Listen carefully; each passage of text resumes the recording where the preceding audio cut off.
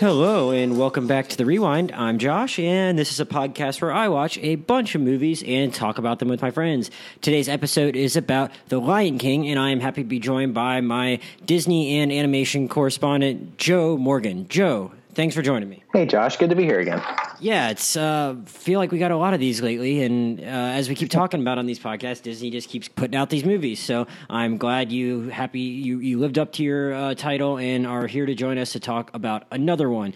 The Lion King is the third Disney live-action remake this year after Dumbo and Aladdin, and this one is directed by Jon Favreau, who also did 2016's The Jungle Book for Disney. And, you know, Joe, this is normally the part of the podcast where I'll give a brief plot synopsis of a movie or something like that, and I feel even less need to do it for this one than I did for Aladdin, because this movie is, at least I would say, maybe a 90% shot for shot remake of the animated movie. I mean, I think that's not much of an exaggeration on my part. So, and who hasn't seen The Lion King? Because everyone saw the original Lion King multiple times probably. So I don't really feel the need to rehash a lot of the plot and stuff. So I guess I'll start a little bit big picture, because I feel like we've had this same conversation a lot now, where I'll ask you, hey, how relevant are these movies? How necessary are these movies? Do they need to keep doing this? And, it seems like you kind of come to accept the fact that Disney's going to do these movies to make money, and you're going to try and get as much out of them as you can. But, I feel like it's an interesting question with The Lion King, because, it's a little different to do a live action remake when, there aren't any people in your movie. So what were your kind of thoughts just going into this experience? What did you think the best case scenario was going to be to, do a live action remake of a movie that didn't have human beings in it? Well, I would just comment that the movie was remarkably identical to the original. Right. In terms of story and dialogue. This one, I just thought the best possible scenario was that they sort of found, were able to pay loving homage to the moments we all remember, and then maybe throw in some new things, which I think they did and did not do. So it was a bit of a mixed bag for me. Yeah. Yeah. That was one of the things I talked about a lot on the Aladdin podcast, was that when I did Dumbo, I didn't do Dumbo with you, was that I still respected some of the different things, especially that Dumbo threw in. Dumbo, I guess. Yeah. I mean, my thing about Dumbo was, and I guess we didn't really talk about Dumbo, was that, I guess it's the 45-minute mark of that is where the original movie ends. And it goes in this whole other direction that's really ambitious. And my biggest problem with it, because I liked a lot of the ideas it had, was that it just made that Michael Keaton character go a little too nutso for me. And it felt like it kind of went off the deep end. And it's man, this guy just could have been an interesting villain, and just it went too far with him. But at least they tried something pretty new. And with Aladdin, I wanted them to try more that was new. But, I at least like what they did with Jasmine. And when I think there is a certain level of okay, well, if you're going to cast a human being in this role and we're going to get to see them bring this character to life, there's a certain baseline of newness you're going to get with most of these movies. But again, with The Lion King, that's not going to happen. And if anything, as has been talked about other places, we're not going to be reinventing the wheel here by making this point. Realistic looking animals are not going to be as expressive as animated animals. They're just not. So I feel to really add something by doing one of these types of movies for The Lion King, you probably really should have you should have added something to the story just to help it stand on its own. And it seems like they almost went out of their way not to do that. Yeah, I would say that while I respect and acknowledge Jon Favreau's attempt to make a photorealistic documentary style in terms of what the look and aesthetic of the movie, it's naturally going to lose certain appealing things about it when you choose that to go in that direction. So to couple that approach with not really adding anything new to the story at all, kind kind of just leaves you with something that's underwhelming. I thought. And we should say, like, I call you my Disney and animation expert because you love these movies. You've seen them probably countless times. And even as someone that loves these movies and has a long relationship with them, it seems like you don't hold them as like some sacred text that can't be touched. Like, it sounds like you probably saw maybe some missed opportunities, or there are areas where you would have been like totally fine with them changing stuff up. Is that correct? Absolutely. Yeah. The thing is with these live action remakes, I often find them most interesting when they take what they know about the characters in the world and do something new, because for as uneven as the new Aladdin was, at least they, took opportunities to try to mix things up, throw new things at us. And, you can talk all day long whether or not these things worked, but at least like they were trying. Dumbo is actually one of my favorites because they just and it was more out of necessity, but they had to create like a whole bunch of new stuff. Off air, we've talked about my love for David Lowery's Pete's Dragon, the Christopher Robin film. Like when these remakes, these live action adaptations, whatever you want to call them in their varying degrees, The Lion King's not live action. I just feel the important need to say that because a lot of people seem to be saying live action Lion King with no regard for CGI. They're more interesting when they do things that are completely different, and when they are just trying to emulate the animated films, I think that's when they really do fall short across the spectrum. I'm glad you mentioned Pete's Dragon because you'd mentioned it a lot to me, and I was like, the other night I watched like the 2015 Cinderella, and I was like, all right, man, like I think I'm almost a completist on these live action movies. Like, what about? Oh, so you watch Pete's Dragon? I was like, crap, there's another one I got to get to. So I went and watched that last night, and I really enjoyed it a lot actually. And one of the things though that I found interesting as I was watching it was like I was like, man, they did a pretty good job with this dragon. I mean, it is interesting looking to like have this dragon that's just like here amongst all of these everything else being live action. It's just this weird green looking fuzzy dragon. But at the same time, I just found myself thinking like, man, this kind of shows me where like Lion King had some limitations, because I was just thinking about it going into Lion King. I was thinking back to Jungle Book, and I was like, maybe it won't be weird to watch these realistic looking animals talk, because I don't remember having a problem with that in Jungle Book. I didn't love Jungle Book, but I think a lot of my problems stem from the fact that I didn't really like the kid all that much, and I just got kind of annoyed hanging out with that kid. I didn't think he was the best actor, and I was like, but like I didn't remember specifically going into that and being like, God, I just couldn't get over these animals talking. If anything, I was like, wow, these visuals are really cool. Like, it didn't even occur to me that like, yeah, of course this is all green screen, because like that scenery just looks so good in the Jungle Book. So I was maybe like trying to pump myself up and be a little more optimistic about the Lion King and just think, like maybe I'm not really missing much with these. Maybe I'm going to be fine with these visuals. And as I was watching it, there were maybe a couple points where I felt like, wow, this is just kind of awkward. Where most notably when Simba is yelling as Mufasa is falling to his death, and he's like, no. And I was like, wow, this looks really weird, like having like this lion that cannot emote that much, having to yell no. He's not opening his mouth as wide as someone should. And like, there were a lot of people in my theater that were like earnestly enjoying the movie and like singing along, grown adults and all that. But I even heard a handful of laughs at that moment. So then I was watching Pete's Dragon, and I was like, wow, like this dragon is really damn expressive. And it's fun just looking at him. And it's like, you know why that is? Because dragons aren't real. And they can take a lot more liberties with what the thing looks like, and you can't do that when you're trying to do realistic animals that are actual animals. And that's just an inherent limitation you're going to have with this kind of animation or CGI or however you want to describe it. Mm-hmm. Yeah, because I completely understand how deliberate of a choice it was. I just don't necessarily think it was the correct choice. I mean, like that's all to say that it's going to get nominated for all the visual effects Oscars, and I mean, it honestly will probably win because the lip sync and dialogue aside, it does look amazing. And that's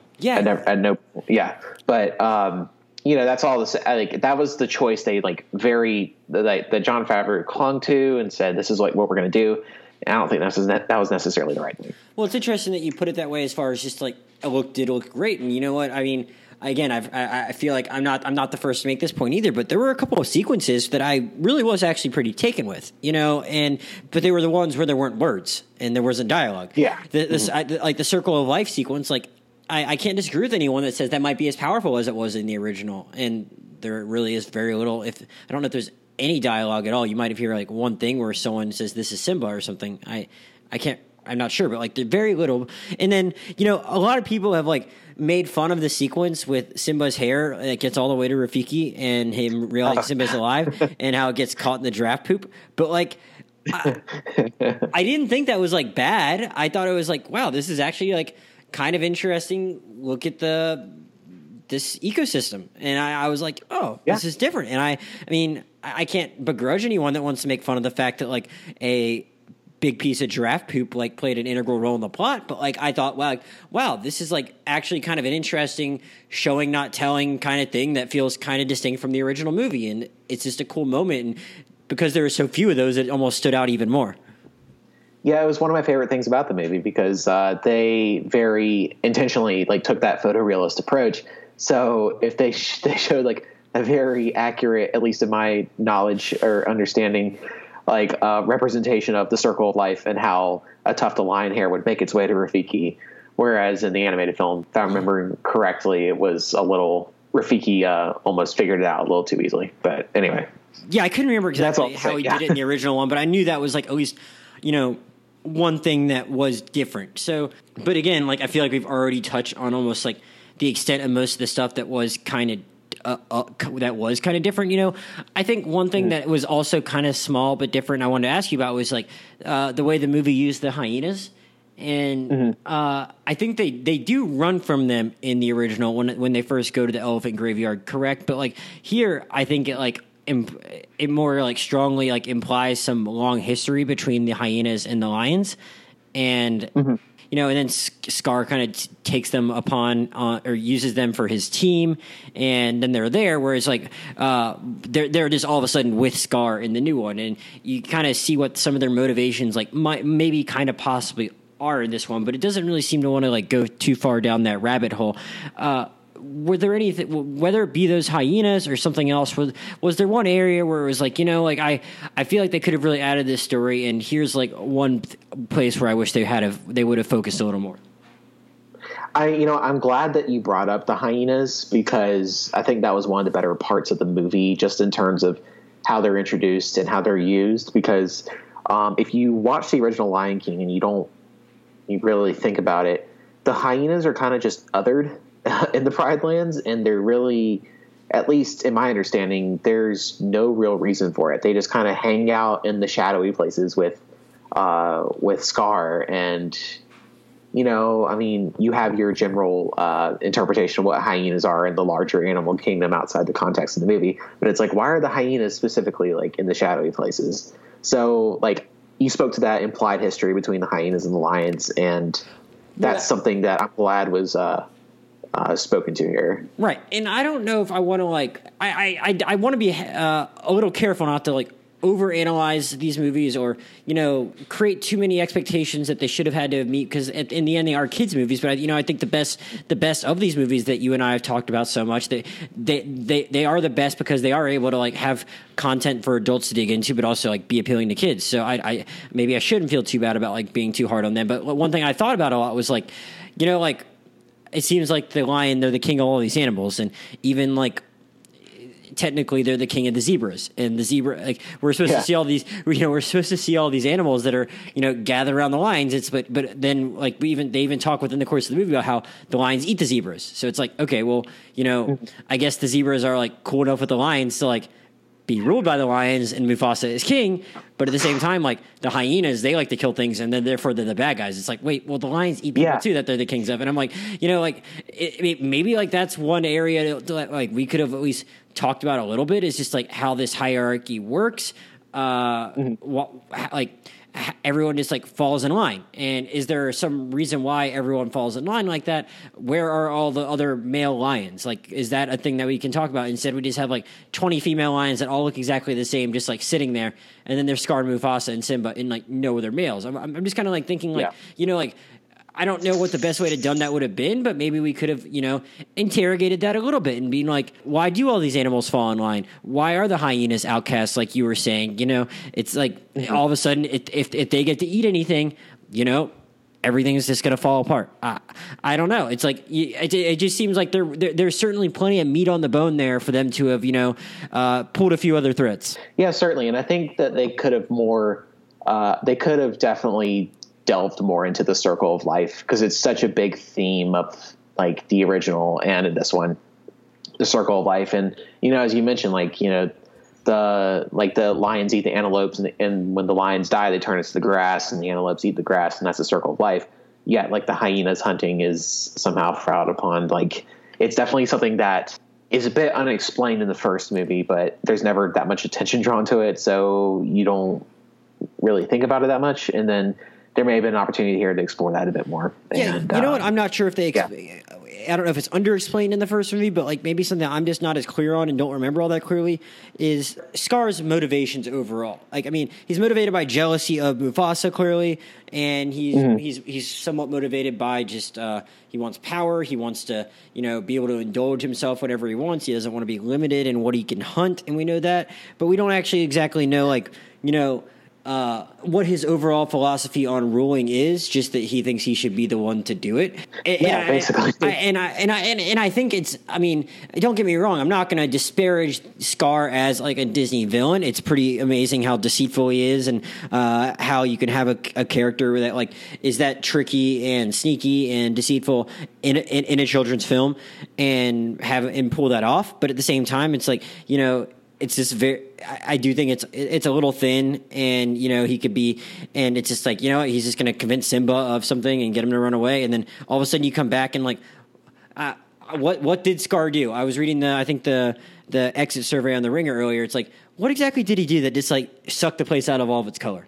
It's so one thing they mentioned in this remake that really isn't spoken to in the original, or at least not in my memory, is they talk about like Scar is just like, you can hunt as much as you want to the hyenas and stuff, and then they end up over hunting and like driving all life out of the Pride Lands. And I'm like, oh, like that's like kind of interesting, and then they just don't really explore it at all. It's just almost like a throwaway. Right. I noticed that too, and I was like, huh. Well, yeah. I mean, I kind of. They like you said, they do take the time a little bit to talk about like what happens when they eat the antelopes or whatever or something like that, and then like how that kind of has its own circle of life thing. But it doesn't exactly say like just because they can eat a lot of zebras, why have the Pride Lands all of a sudden turned gray? Like I don't know exactly how that works. And then it's funny that I happen to bring that to color because the other thing is that when Simba goes off and he's hanging out with Timon and Pumbaa, it's like, man, that stuff looked really beautiful. I'm like, yeah, I mean, I get it. Like, Simba has learned that, like, Scar or that Mufasa is always going to live on in him, and he has the duty to kind of take after his dad, and he has to can't forget his family, all that. But like at the same time, like Pride Rock looks pretty shitty, and Timon and Pumbaa look like they're having a lot more fun. And it looks like I'm sorry, I shouldn't have cursed on them. We're on the Lion King podcast. I need to control myself a little bit. But like, but I mean, it looks really cool where they are. It's like, man, why doesn't he just bring all the lions over there? I also had that thought, and I mean that's maybe not that important of a question to answer, but it's certainly a thought that crossed my mind because again, this movie is very beautifully visually. So no, it's like Timon and Pumbaa. Like it's very noble of them to go help Simba, but they should help Simba and then go back to their place. They should 100%. They should 100% go home. It looks so much cooler there. But so what? All right, Simba, you come visit. Right. But I should ask then, what did you think of Timon and Pumbaa? Because I mean, I think that might have actually been the highlight of the movie, and it seems like these filmmakers smartly were like, we're going to keep like everything the same, but if nothing else, we'll at least allow Billy Eichner and Seth Rogen to like have a little bit of fun and go off script. I mean, I'm not saying they improv, but like at least give them something else to do that felt a little distinct from the original movie. Yeah, Timon and Pumbaa rescued the movie for me because we get through the part, watching the movie, we get through the part where, Mufasa dies and Simba runs away and everything looks beautiful. And you've kind of followed the story beat to the original. You've lost some things and the sort of photorealist adaptations of these great song numbers from the original. And then Timon and Pumbaa come in, and they're just so delightful together. And specifically Billy Eichner, which, there's been that joking movement on Twitter that this is Billy Eichner's. There should be an Oscar campaign for Billy Eichner's Timon, but I don't think it's that far-fetched because he's obviously the best part of the movie, and he is wonderful. And I thought they were the best part of the movie by far. Yeah, and when Billy Eichner can sing too. Yeah, that's the thing. Seth Rogen, not so much, but I still enjoyed Seth Rogen. Yeah. No, I did for sure. But yeah, Billy Eichner can sing, and he's funny, and he paid, I think, great homage to Nathan Lane's performance as Timon, which is pretty great in itself. Timon and Pumbaa are my favorite part of the movie, and if I recommend it to others the others who somehow haven't seen the Lion King remake, right? I feel like everybody in our generation saw it, but yeah, just like Billy Eichner's Timon was the best part of the movie. Absolutely. I'm ashamed to admit that it didn't actually hit me in the moment, but were you offended by the fact that they sang "Can You Feel the Love Tonight" during the day? Yes, I not only is the song called "Can You Feel the Love Tonight," but there's several lyrics that mention evening, and it happens in broad daylight. I just, I'm not the kind of person who sits here and nitpicks movies and decisions. I really don't feel like I do that, but that just felt odd, and it was it was a choice, obviously, but I don't exactly know why. Well, I mean, I guess there's the meme of Nala from the original movie where she looks very DTF. Look it up. I'm not going to say it. And and then they make this very deliberate decision to make it daylight during the song. And I wonder if Disney's like, we're going to remove any sort of insinuation or implication that they are having sex. I think that's basically Disney did not want to refer to any sort of. But you just called it. You just said it. It's an insinuation. A little 5-year-old's not going to be able to make the logical leap in their head to that. It's something adults could get and kids cannot. And I'm pretty sure I never even really thought about that myself. But it's I don't know. I feel like you got to have things that can adults can pick up on that kids can't or whatnot. I should ask as far as something like that, as far as it being for adults versus kids, were the little kids scared in your movie at all? Do you think having these realistic images made it a scarier product than the original?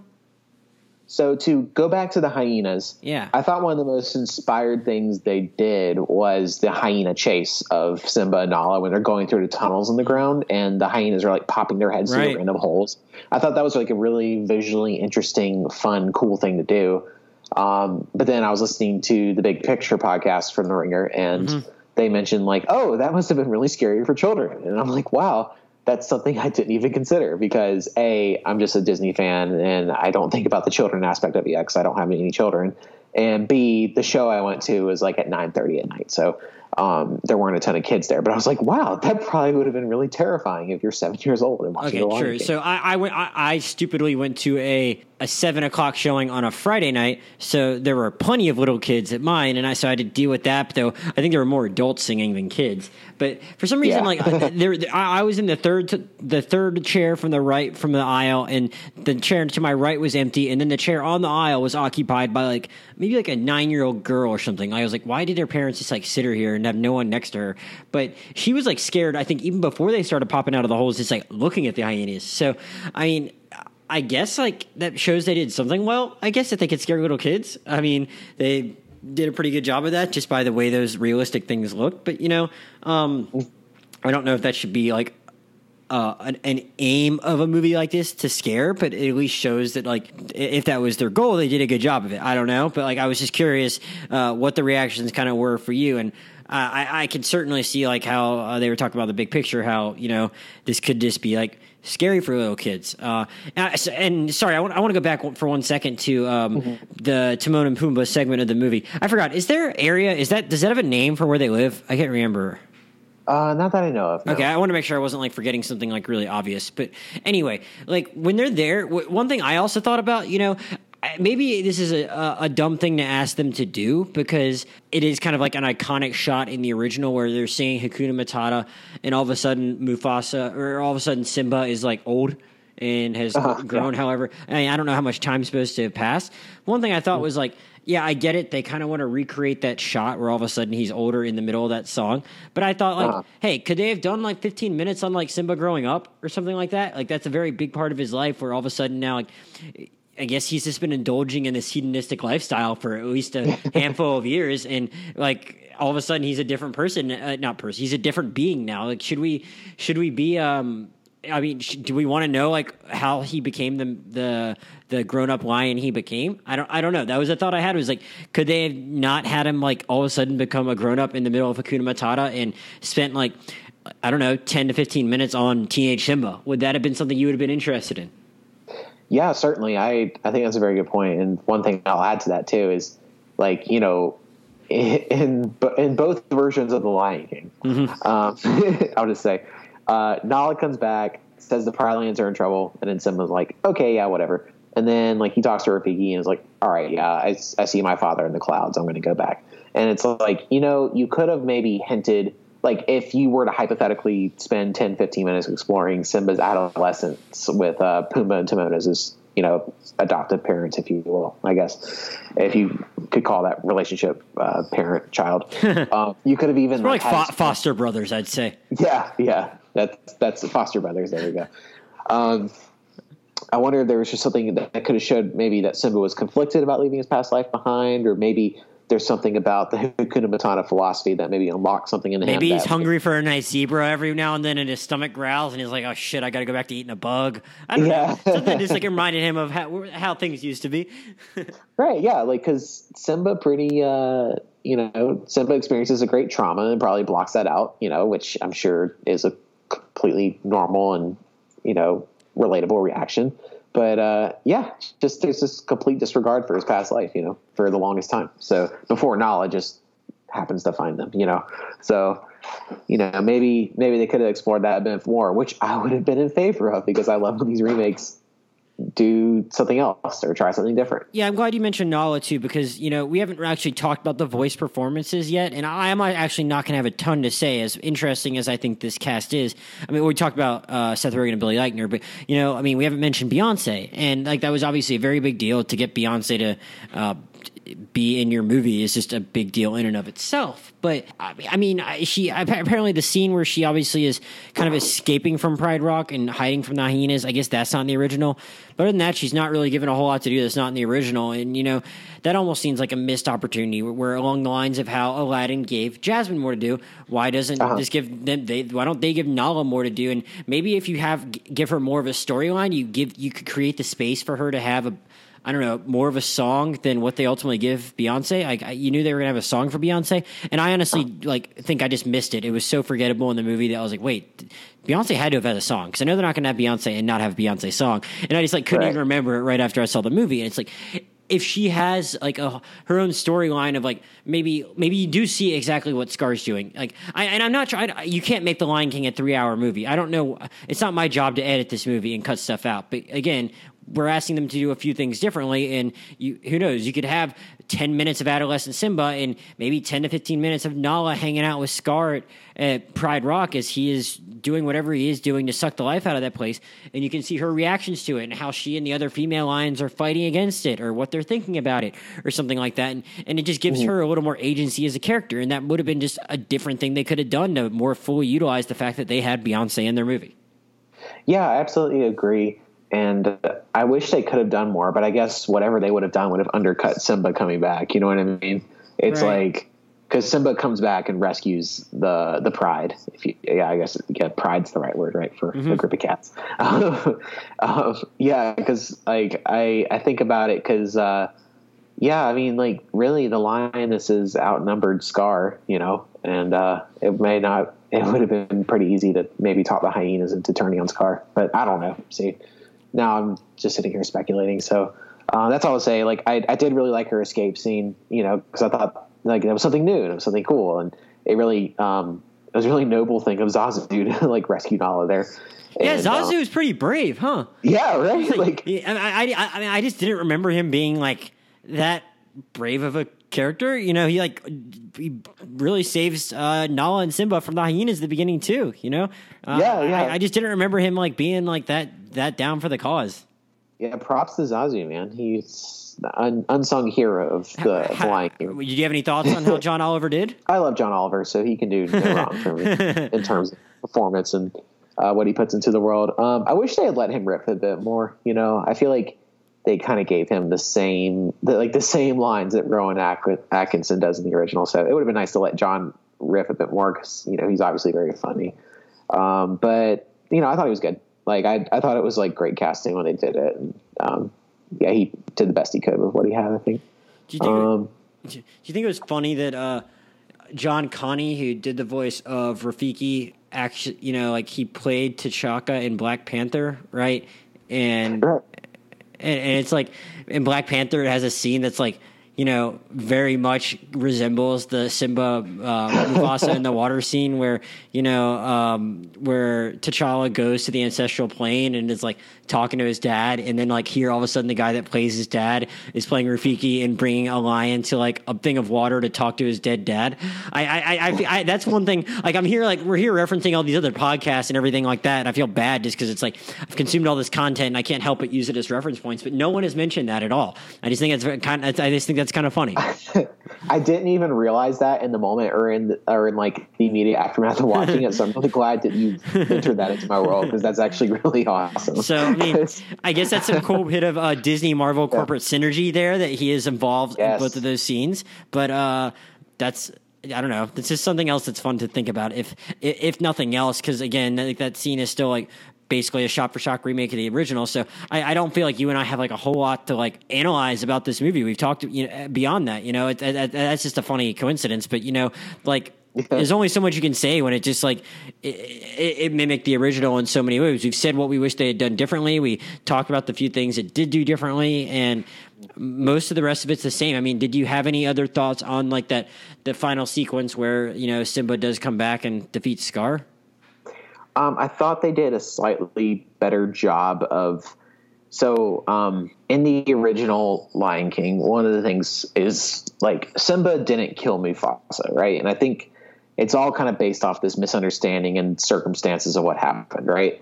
Because like Simba didn't kill Mufasa, like that didn't happen, right? Like, I don't remember how they explained that away in the original, but like, what do all these other people think that Scar is told that Simba's responsible? That like this little cub, like, how dare he get lost in a stampede, therefore he can never show his face again? Like, I don't know what these other people are supposed to think about. Right. Like, I just think at very worst, it's this horrific, careless accident made by a child. Like, so like, it's horribly tragic, but like, it's not oust Simba from the pride bad, you know, at least not in my understanding. And I think it's one of the big, like, hanging questions from the first one.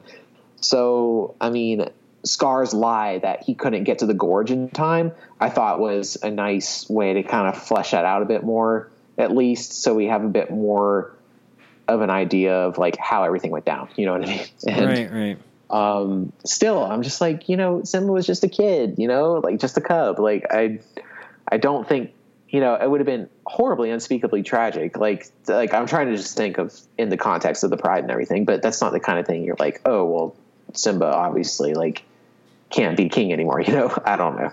I'm sure worse things have happened, and in the history of monarchies, and the children have still assumed the throne. I don't know, but yeah, that's all to say. The final sequence, yeah. I mean, I thought it was fine. It was just like the original one. Yeah. Again, that's kind of the problem with this movie. Like it has like you said, it has a few great sequences. It looks great, but at the same time, like you would hope they would have just been a little more ambitious. It's hard to see exactly like what the harm is in just going for something a little different, because it's just weird. It doesn't feel like as much of a creative accomplishment when you don't really go out there and just try a few things just to try them, and just hope and hope for the best. Like you got to know, like when you have a piece of intellectual property like the Lion King in your hand, that like there's very few things they could have done that would have made it so it wouldn't make a lot of money. I can't even think of what they could have done that would have made it so it's, as long as you have the songs in there, people are going to go. So why not just try some stuff? Yeah. I don't know. I feel like we talked about the songs. Like I don't really have any additional thoughts on that. Did you? I honestly don't have a lot to say on like another famous name we haven't mentioned yet is Donald Glover. But I mean, I don't know. Like it's fine. Like I don't have a lot else to say about it. Like it didn't do anything wrong. But like I don't think it's a voice performance that is really capable of elevating the movie in and of itself. And I'd say the same about James Earl Jones. Like it's like I'm glad that guy's still alive. It can lend his voice to this. But like it's not like he's really doing anything we haven't already heard before. Right. Yeah. I mean, like James Earl Jones was great, but I mean, at best, he was looking at just equaling because I do think he's fantastic as Mufasa in the original. Like he just has such a commanding presence and really knew the character and knew what the movie was going for, and he's outstanding in that regard. And also, like, to be the voice of Darth Vader and to like completely, take on a whole new voiced performance to be Mufasa, who's just such this beloved figure. People don't talk enough about how great J.E.J. is as Mufasa in the original Lion King. So. People do talk a lot about how great Jeremy Irons is in it, though, too. Like, did you think? Yes. Did you like Chiwetel Ejiofor's version of Scar? I really like Ejiofor, and I thought he did the best he could. But just Jeremy Irons is just so iconic in that role. Like, it was just going to be hard to, and especially for someone like me who's watched the original so many times. Like Jeremy Irons, like, is fantastic in it, and Ejiofor, like, he did.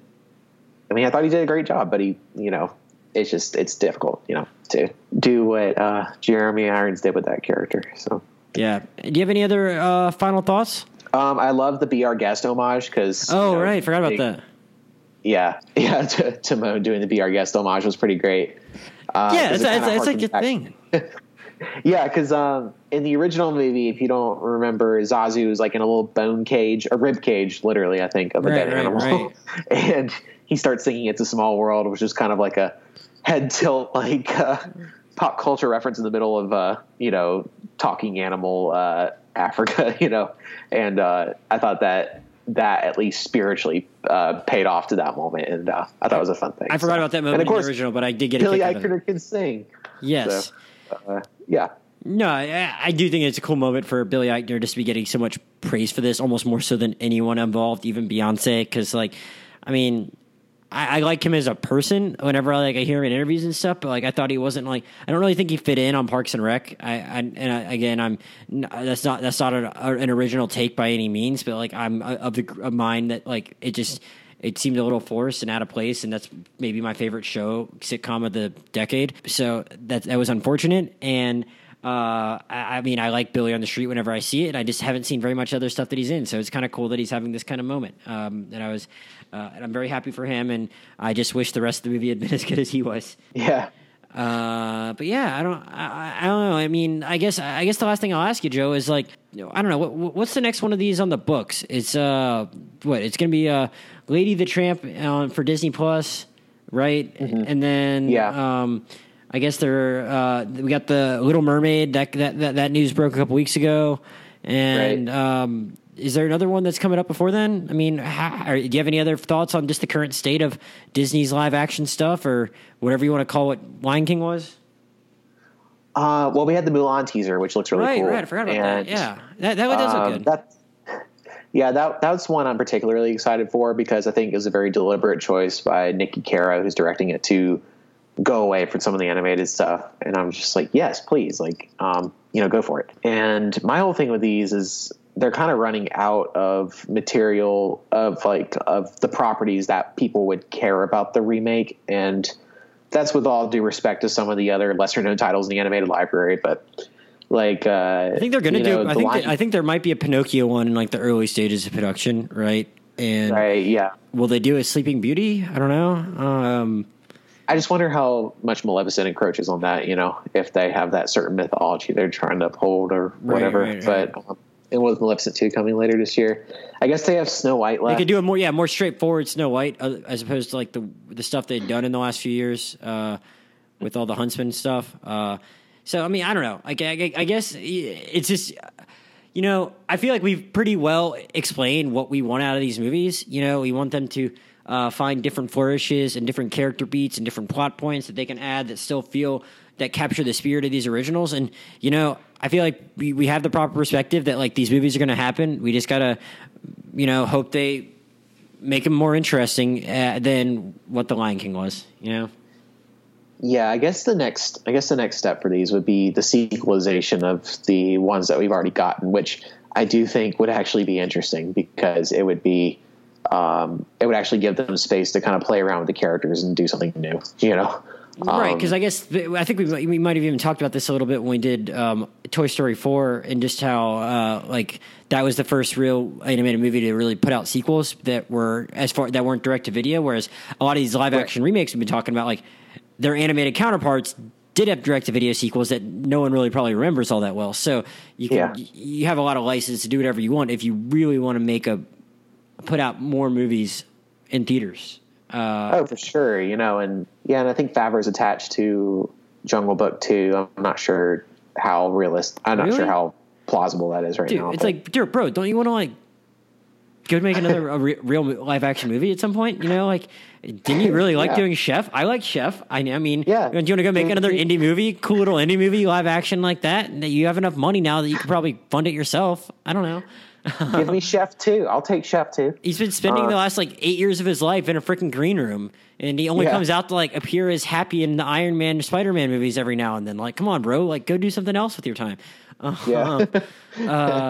Yeah, okay, well, good for Jon Favreau, though. He deserves to do whatever he wants.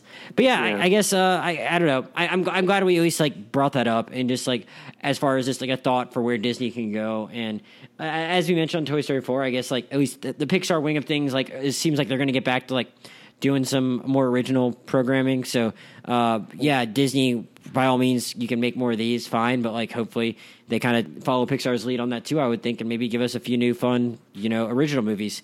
I say that when the next time we might be talking might be to talk about Frozen 2. So, I shouldn't drone on and on about the idea of that for too long, I guess. So, but yeah. All right, Joe, before we sign off, anything you want to plug?